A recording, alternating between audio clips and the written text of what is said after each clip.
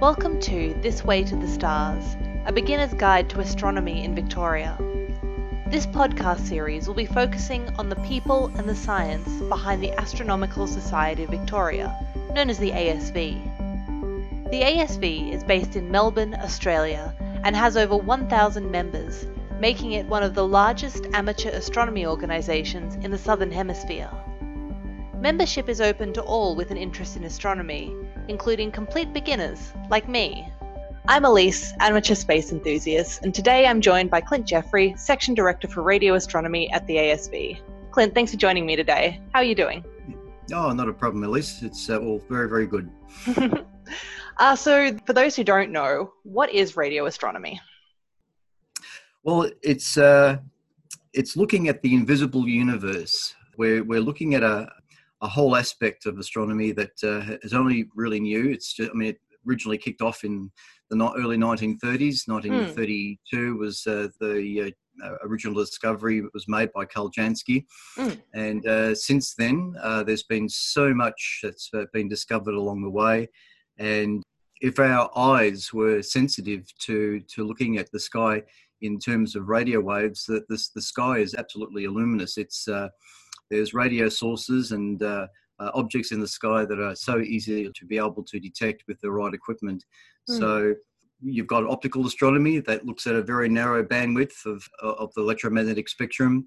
And with radio, it opens up a completely interesting view of the universe. And the kind of imagery that can be created from looking at the sky in terms of radio reveals just so much more that optical light can't reveal. But having said that, optical and radio, they work hand in hand. Without the optical, the radio is only showing part of the story.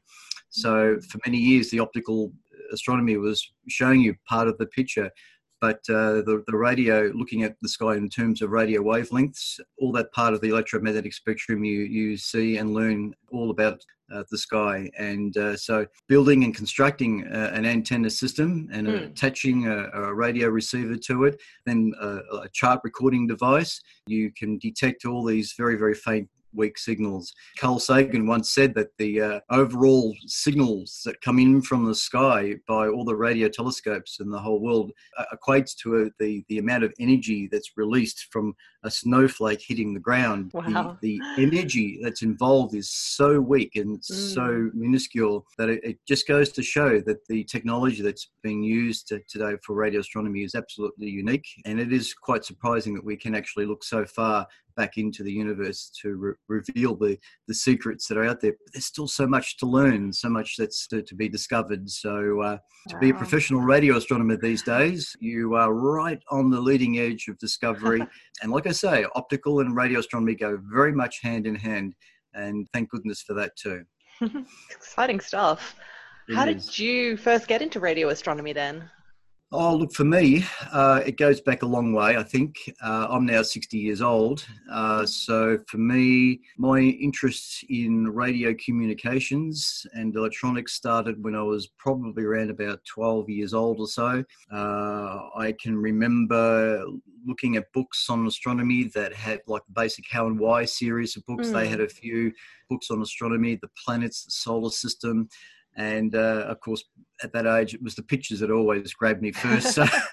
So I used to see images of radio transmitting antennas that were emitting some sort of radio energy. And I thought, what is this? What does this all mean? So for me, it was a very slow discovery that ramped up as I got to about my mid-teenage, where I discovered about ham radio, the hobby of amateur radio. And some people might say that's a bit of a dying hobby, but in one sense, there's still many, many thousands of radio amateurs throughout the world that practice the hobby, and it keeps them off the streets sort of thing. But I got my license when I was 16 years old, and for that you had to sit a course on theory and electronics, and you even had to learn how to send Morse code. And so there was that early time in my life between 10 to 15, I was exploring what radio communications was all about. And And somewhere around about that same time, I had this interest in astronomy, but I didn't really connect the two. Astronomy for me was going outside at night time and looking up at the sky. For where I was born in Dandenong here, the city lights wasn't too much of a problem. You could see so much more of the sky in the mid 60s to early 70s. But I was always intrigued by the stars, and I used to get up early in the morning and watch Venus coming up, twilight star before the sun would rise. And I always used to look at that planet thinking, magnificent object in the sky, so bright. And I used to always look for the first stars that used to come out just as the sun used to go down. You just wait there looking at the sky. There it is. There's the first stars. I love that feeling. Yeah. So that always intrigued me as well. The whole aspect of radio communications and ham radio was what was the strongest with me. And of course, I was looking for work at this time, or about to look for full-time work. So I was getting involved with electronics seriously. And it wasn't until Cosmos that Carl Sagan talked about radio astronomy. And I think for me, it was a steady progress to finally asking that question, who does radio astronomy? And through the ham radio circles, I got this reply back from a fellow at Radio Emmett who said, Clint, the Astronomical Society of Victoria has a radio astronomy section. Come across and I'll take you over there and introduce you to the then section director. And, I've been going ever since. Wow. And that would have been 1993, around about 1993, that I first sat in on one of their meetings. And Lockie Creswell was the section director at the time, and he was the section director for 16 years. So I got to know Lockie pretty well. Very nice chap.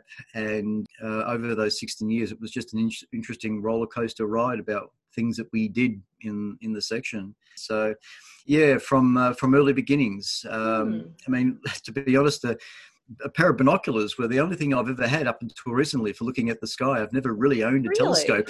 So it's just recently that I've managed to come by a couple of Saxon telescopes, which I'm now hoping to build an observatory for in the backyard here and start seriously looking at the sky. Yeah, I'm looking forward to it. Amazing. So back in the 90s when you just joined the radio astronomy section, what sort of things did you do then? Well, it was very fortunate timing because in that first year, that 1993 coming into 1994, we got wind of the fact that there was going to be an event occurring in July of 1994. It was making big headlines amongst the astronomical community. And it was, of course, the impact of Shoemaker-Levy, the comet Shoemaker-Levy 9 with Jupiter. And that was such a big deal. I mean, everybody was sitting there getting observations ready to take place. I mean, there were infrared telescopes being placed on board aircraft to try and get as high above the Earth's atmosphere as to capture the best images of Jupiter. I mean, it was just an amazing time. And somebody suggested maybe there was a possibility that it could be possible to detect the impact as these fragments impacted with the upper atmosphere of Jupiter and it literally exploded. There might be some sort of radio emission from those impacts. Oh, okay. So we decided to set up 3 receiving locations around Melbourne, one at my place, another one at a friend's place, and Lockie had gone out to central Victoria to try to find a really quiet location radio-wise and set up a very basic antenna. You used a very simple receiver arrangement. You took the audio output of the receiver and you connected it to a chart recording device. And away you go.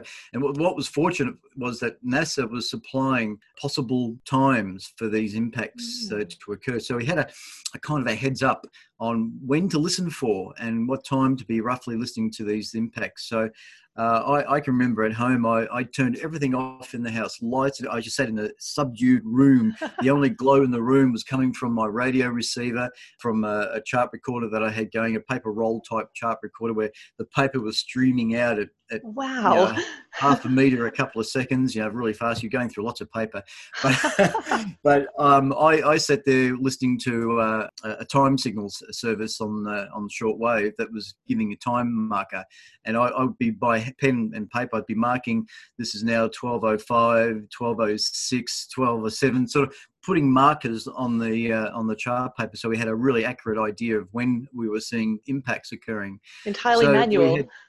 Yeah, absolutely, and that's part of what becoming a radio astronomer as such is all about, doing all those hard yards in the beginning. Look, between the three of us that had set up observatories around the place, once the event had come and gone, and it took over about a period of a week or so for these impacts to occur, our next radio section meeting, we got together. We had all our chart recordings spread out across the table. We took up 3 meters of bench space with all these chart recordings. And what we tried to do was to align the timing of all the chart recordings that were made. And or if other chart recordings that didn't have time references so much, the ones that were actually produced using electronic programming, they still had a computer-based time, so that still gave us something to go by. And we're pretty certain that given the impact times that NASA supplied us at the time, that we aligned up pretty close some impacts that were occurring. I mean, sure enough, we were looking at a very noisy looking floor, noise floor, but there were distinct peaks and noise peaks that were occurring around about the fragment time, impact times. And I think, basically after a bit of discussion and talking about it, we were fairly adamant that we had detected these impacts via the radio medium. And Wow. Monash University had the same thing going up at Mount Burnett Observatory. At that time, the observatory was still being operated by Monash, and some of their students had set up an antenna across a little reservoir that's up there next to Mount Burnett Observatory. And they actually had theirs set up quite a few weeks before the event. And the idea was to actually create a baseline before, during and after, so they kind of had a definite idea, something was actually detected. And so they had their test setup going for quite a while, and they actually saw the galactic background going through the antenna, and Wow. a few other interesting things were detected as well. So it proved that their system up there was working quite well. I believe that there was a little bit of a problem that occurred after the event occurred. Some of that data was lost due to some unfortunate little accident. And so all of the early stuff that they recorded, they managed to get and prove that things were working. But a lot of the other important details was unfortunately lost in a bit of a hardware drive incident. So that was a bit of a shame. But having said that, we also know of another fellow in Central Victoria, Doug MacArthur, the late Doug MacArthur, who's also a radio amateur, or was a radio amateur. VK3UM is his call sign, and he had a very large dish antenna. In fact, it's very much the same antenna that we now have up at Heathcote. And with his antenna, his dish antenna was specifically adjusted for ham radio purposes to reflect a signal off the moon and have those sorts of communications. But he decided to move his dish towards Jupiter during that time, and lo and behold, the frequencies quite high frequencies, 400 megahertz, he was actually able to detect impacts as well. So Jupiter was the thing at the time, and it got us all absolutely wanting to do what's next. So that then led on to trying to find out how we can get other systems up and running and working. And we then got heard about an old Telstra research site down the coast here. They had a 4.6 metre dish antenna that was about to be cut up for scrap. And so we decided to go down there and pick up this dish. It took us a couple of weekends to get it to its ultimate destination. But this solid dish, 4.6 metres, I mean, it was very, very heavy. But we moved that to a private property that was up at Officer in Gippsland there. And for probably about 10 years, we tried to use this dish to do radio astronomy. A support structure was designed and built to support the dish, so we could actually turn it around and tilt it. We built and designed a few receivers to work at the focus of the dish. Literally once a month we had a organised little working bee of all our little section that would go up there and work for a few hours on this dish, and it was a labour of love there for quite a while. But unfortunately, it was on private property. It didn't really belong to the Astronomical Society of Victoria as such, Right. and eventually the project was abandoned. And as far as I understand, the dish is still there to this day. Huh. And if I ever got wind of the fact that it was available to take and all that sort of thing, I'd probably try to organise to get it. You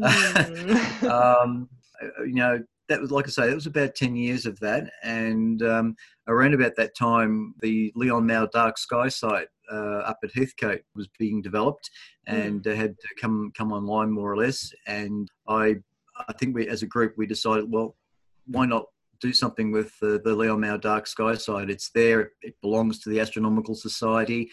You know, there's a lot of boxes being ticked here. So that was our next adventure, so to speak. Yeah, so that, I guess, brings us to now, because it was only last year, wasn't it, that the new radio telescope at the Leon Mao site was opened officially? Absolutely, yes. The 8.5 metre, 28-foot dish antenna. It's made by a company, or at least was made by a company called Kennedy over there in the States. There were 10 of these that were shipped across from America to Australia, particularly here in Victoria mostly. This was the early 60s. And it was the antenna was initially used to experiment with VHF communications, very high frequency communications between the mainland and Tasmania to see what possible radio links could be used.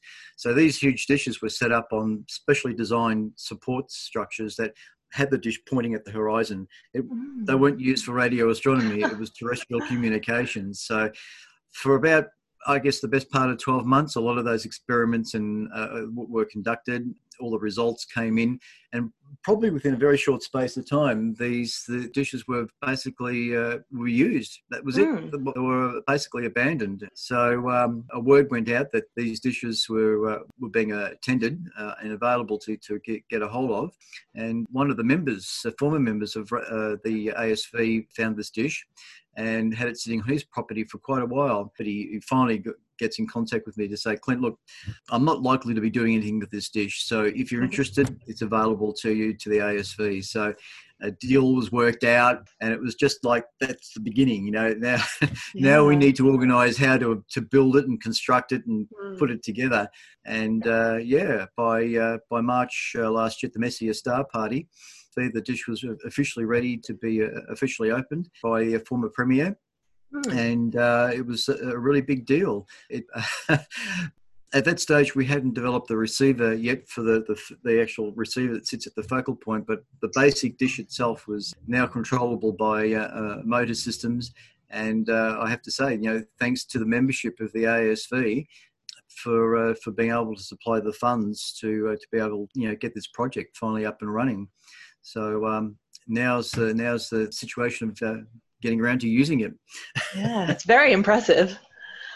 Clint, could you describe how does a radio telescope, you know, differ from a reflector or refractor telescope? Okay. I usually like to describe the operation of a radio telescope a bit like a normal optical telescope. You know, the bigger the reflecting area, the mirror, the more light that it sees. And this is pretty much the same thing. The radio telescope, as it is, with a parabolic dish, has, by its nature, the capability of picking up light coming straight down to the dish and reflecting it to the focal point. The focal point itself is like the eyepiece of a normal optical telescope. That's where you stick your eye, and that's where we put our radio receivers, which is like the eye. So this dish antenna is, like I say, it's all metallic. It's made out of all aluminium, which is a perfect reflector for radio energy. So as these very weak signals come in from the universe, they hit the dish and reflect back up towards the focal point. And by the dish alone, the dish itself, without any electronic apparatus attached to the dish, it amplifies these signals. It has a gain of about 9,000 times. It's just that much stronger. It amplifies the signal.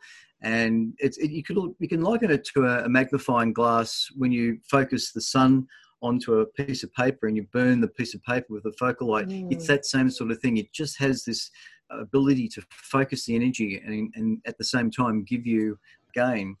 And this particular antenna is made of a mesh, so you can actually see through it. It's the average hole size of the mesh is about a centimetre in size, so its frequency response is limited. It's good from about 400 megahertz right up to about 10 gigahertz into the microwave band. So there's a lot of radio astronomy allocations in that region that we can actually study and use. But because the dish antenna is on its own and its basic construction is a singular parabolic dish 8.5 meters size, it's also limited as to what we can do with it, unlike comparing it to the Parkes radio telescope, which uses a much massive collecting area, 210 feet, 65 meters.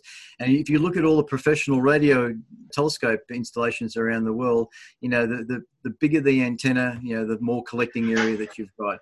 And it's the same thing for optical telescope. The bigger that you can get those mirrors, the more light that it collects. So we're a bit limited in certain ways, but, we can't complain. I mean, you can do radio astronomy with just a bit of wire in the sky, but this dish is pretty good to be able to have. And the receiver that we use at the focal point of the dish is actually a receiver designed to detect the hydrogen line at 1.4 gigahertz, and that converts those weak hydrogen line signals down into a baseband frequency that we can then go down to via an optical cable into our shipping container. That's what we use it for our laboratory up there, as an old shipping container. And we can just observe hydrogen as it goes through the beam of the antenna. And fortunately, because we have azimuth and elevation control on our dish, we can actually point the dish to any part of the sky from horizon to zenith. And we have the capability of tracking an object in real time. So yeah, look, the dish is just a huge telescope that's collecting all this radio light and converts it to electrical energy, which then gets sent through a receiver, which amplifies the signals again.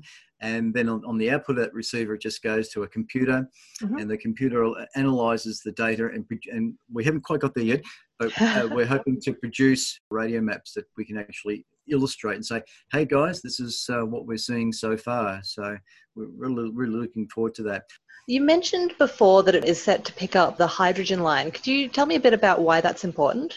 Well, hydrogen's the most abundant gas in the universe. I think that's probably the first thing that anyone would say about that. But it also happens to be areas where stars are being formed, and it produces this very unique frequency line of emission at 1.402, it goes on for several decimal places.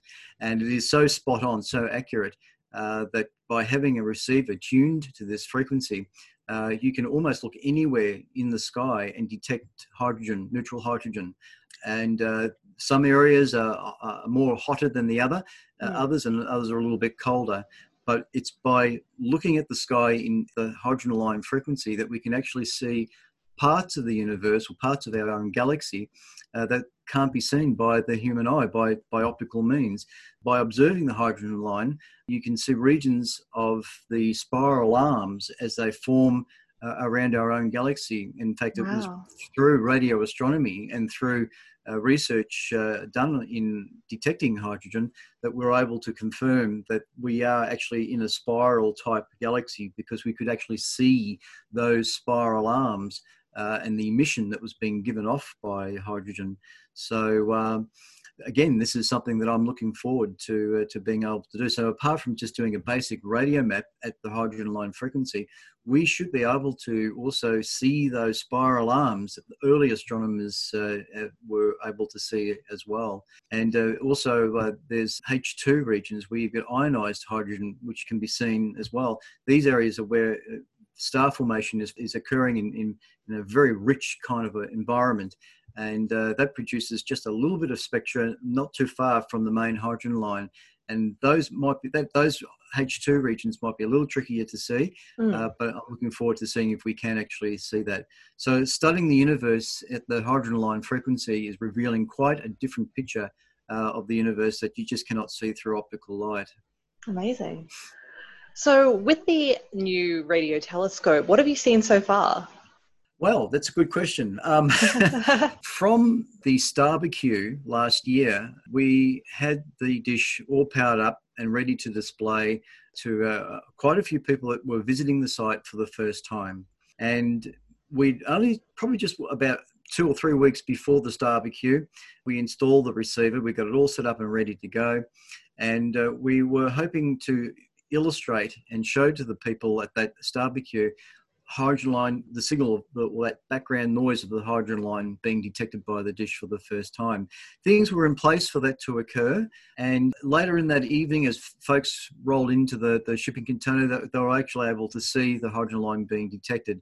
At that time, we were trying to find a first light scenario, a signal that we could illustrate as being the first light. And we actually did. It was first light for sure. But at the time, it was baby steps for us. And we were still trying to understand exactly what our dish was seeing, what the hydrogen line receiver was seeing. And at the time, I thought, let's point it at that galaxy. Let's point it at this object. Let's point it at that object and see what we can see. And blow me down. Everywhere we pointed, we were seeing a peak in the spectra. And I thought, this is working fantastic. Everything's giving off a hydrogen line signature. And I thought that's vindication. And on our website, in the ASV's main page, we published that little idea that this was our first light and here's the spectra of it. Well, I had an email from a fellow radio amateur, Steve Onley, who lives up in Sydney area. But Steve very politely told me, Clint, look, congratulations on being able to see first light, and that's all working fine. But honestly, the signal that you're seeing there is actually foreground hydrogen, and it's not this distant remote galaxy. I'm going, oh, no. What is this? Because I sent a query out to this distant object. It was PKS 1939-368 or something. The result, the information I got back was this was an extragalactic radio galaxy that was 2.2 giga light years away. I mean, it's so far away, and our dish was picking this up. And I must admit, I did develop a question mark over me. I think, oh, that's so far away. We're seeing such a strong signal from it. So I couldn't believe our system was working that well. But no, what we were actually seeing was foreground hydrogen within our own galaxy. So it was actually part of one of the spiral arms in our own galaxy that we were detecting.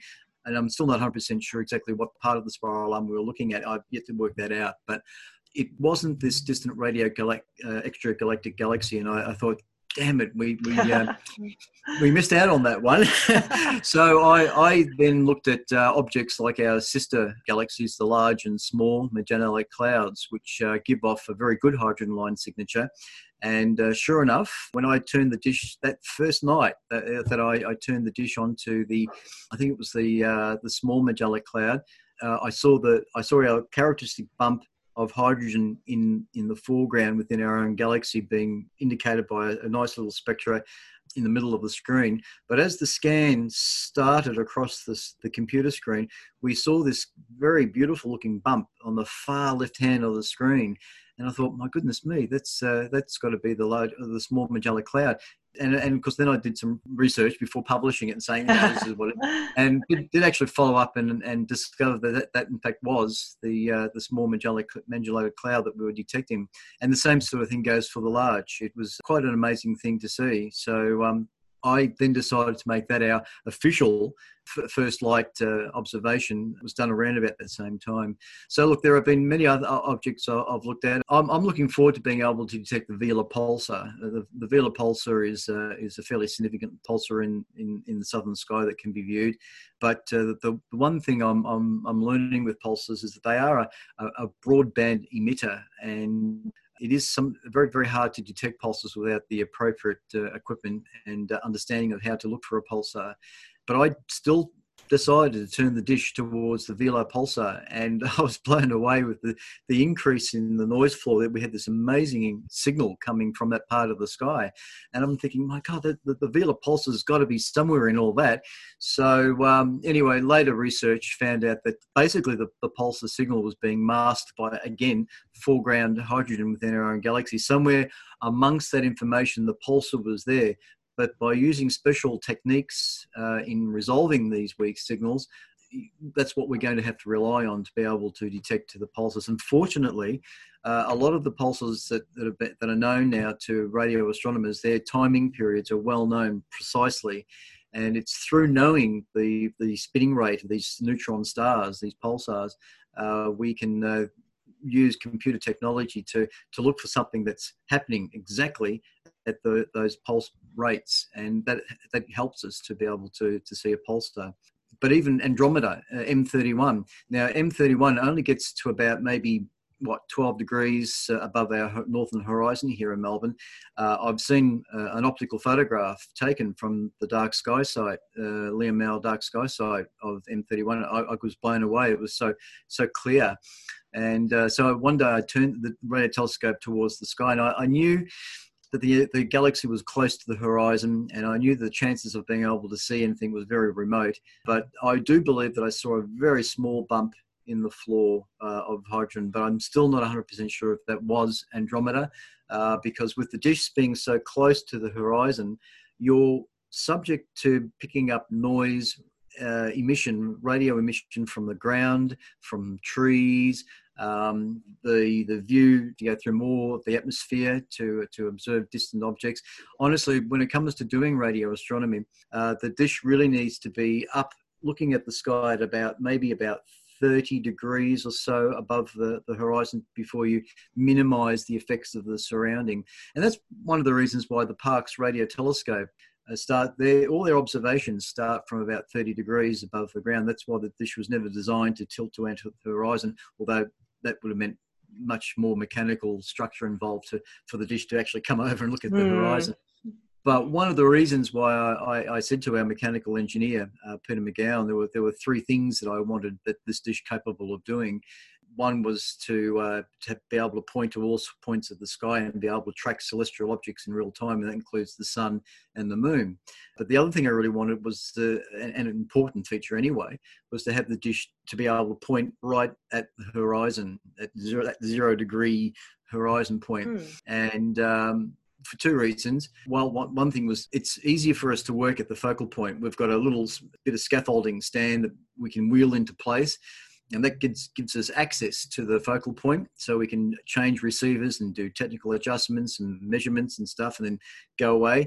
But also for ham radio, amateur radio purposes, we can actually use the dish as a transmitting antenna. So not just are we using it for radio astronomy, we can connect a transmitter to this dish and bounce a signal off the moon. And if the moon's at the horizon, we actually utilize the maximum distance to the other side of the world. There are radio amateurs around the world that have substantial setups with their stations. And by pointing their antennas at the moon, you can use the moon as a passive reflector. So you can just reflect a signal off the moon and it bounces back to a corresponding place over the other side of the world. So while the moon's on the horizon, it's also on the horizon in America. So with dishes pointing at the moon, you utilize that maximum hop, that maximum distance aspect. And so, yeah, we plan to reflect the signal off the moon. And the main thing is just to be able to reflect the signal off the moon and hear our voice come back to us. So I'm looking forward to that day where we can actually put the transmitter on the dish, and hopefully it'll correspond to something like the Starbecue, and we can have the kids come over and say, hey, pick up the microphone, go, hello, my name is so-and-so, and they hear their voice come back from the moon. What a thrill. I mean, that will be for the kids to incredible. Hear their voice come back off the moon. So that's just one of those little things that we'll do. We'll just throw that in. Little bonus. Thanks for that. Just finally, I was going to ask you, how would you suggest that someone new to astronomy becomes involved in radio astronomy? Well, look, I've always maintained that radio astronomy in its basic form is easy to do, and all you need to do is to be able to put up what we call as a wire dipole antenna. It's basically just two wires in the air supported by two posts, connect a bit of coaxial cable to it, and put it into a receiver. And that noise that you hear coming out of the speaker of your receiver, a percentage of that noise is the universe speaking to you. It's that galactic noise that by ear, it's just noise. You think, well, what is that? But once you stick a chart recorder to it, or connect a chart recorder to it, and leave it going for a 24-hour period, you can actually see the galactic middle of our galaxy, the galactic bump of noise being detected, which is the thing that Karl Jansky first saw back in 1932. That's what started radio astronomy, was seeing that characteristic bump in the noise floor.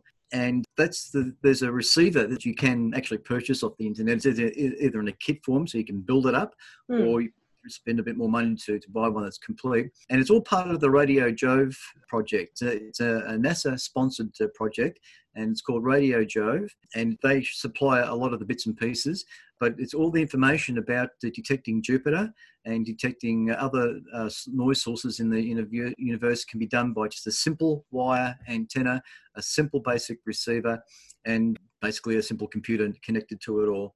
And with this Jovian receiver, you can detect not only the galactic center, which is 26,000 light years away. I mean, that's amazing that we're able to detect RF radio emission from so far away, but it's also, the receiver is also good for solar flares. The sun's an amazing source of radio emission. And of course, when a solar flare occurs or a coronal mass ejection, the kind of noise that you hear through the speaker of your receiver blows you away. It can be very, very loud. And just to imagine in your mind that these charged protons coming down from the sun hit the copper wire of your antenna and engage the copper wire and moves electrons in this copper wire to your receiver, and you can hear it by ear that this noise is what's tantalizing. But the other important thing about the Jove receiver is its main design is to be actually able to detect radio emissions from Jupiter. And Jupiter, in our solar system, Jupiter is a very active planet when it comes to radio emission. There are various, what they loosely call Jupiter storms, that can be detected at the shortwave frequencies. And there's actually a book which is available at the ASV library, and it's called Listening to Jupiter. It's by Richard S. Flagg. And if you can borrow the book from the library when we can get to the library, Listening to Jupiter is the absolute perfect volume for learning about how to listen to Jupiter and other emissions from the universe. So for a beginner, yes, you can build a very simple antenna, wire antenna. Visit the NASA Radio Jove website. All the information is there. But yeah, that's an easy way of getting on to doing radio astronomy and just doing some very simple observations.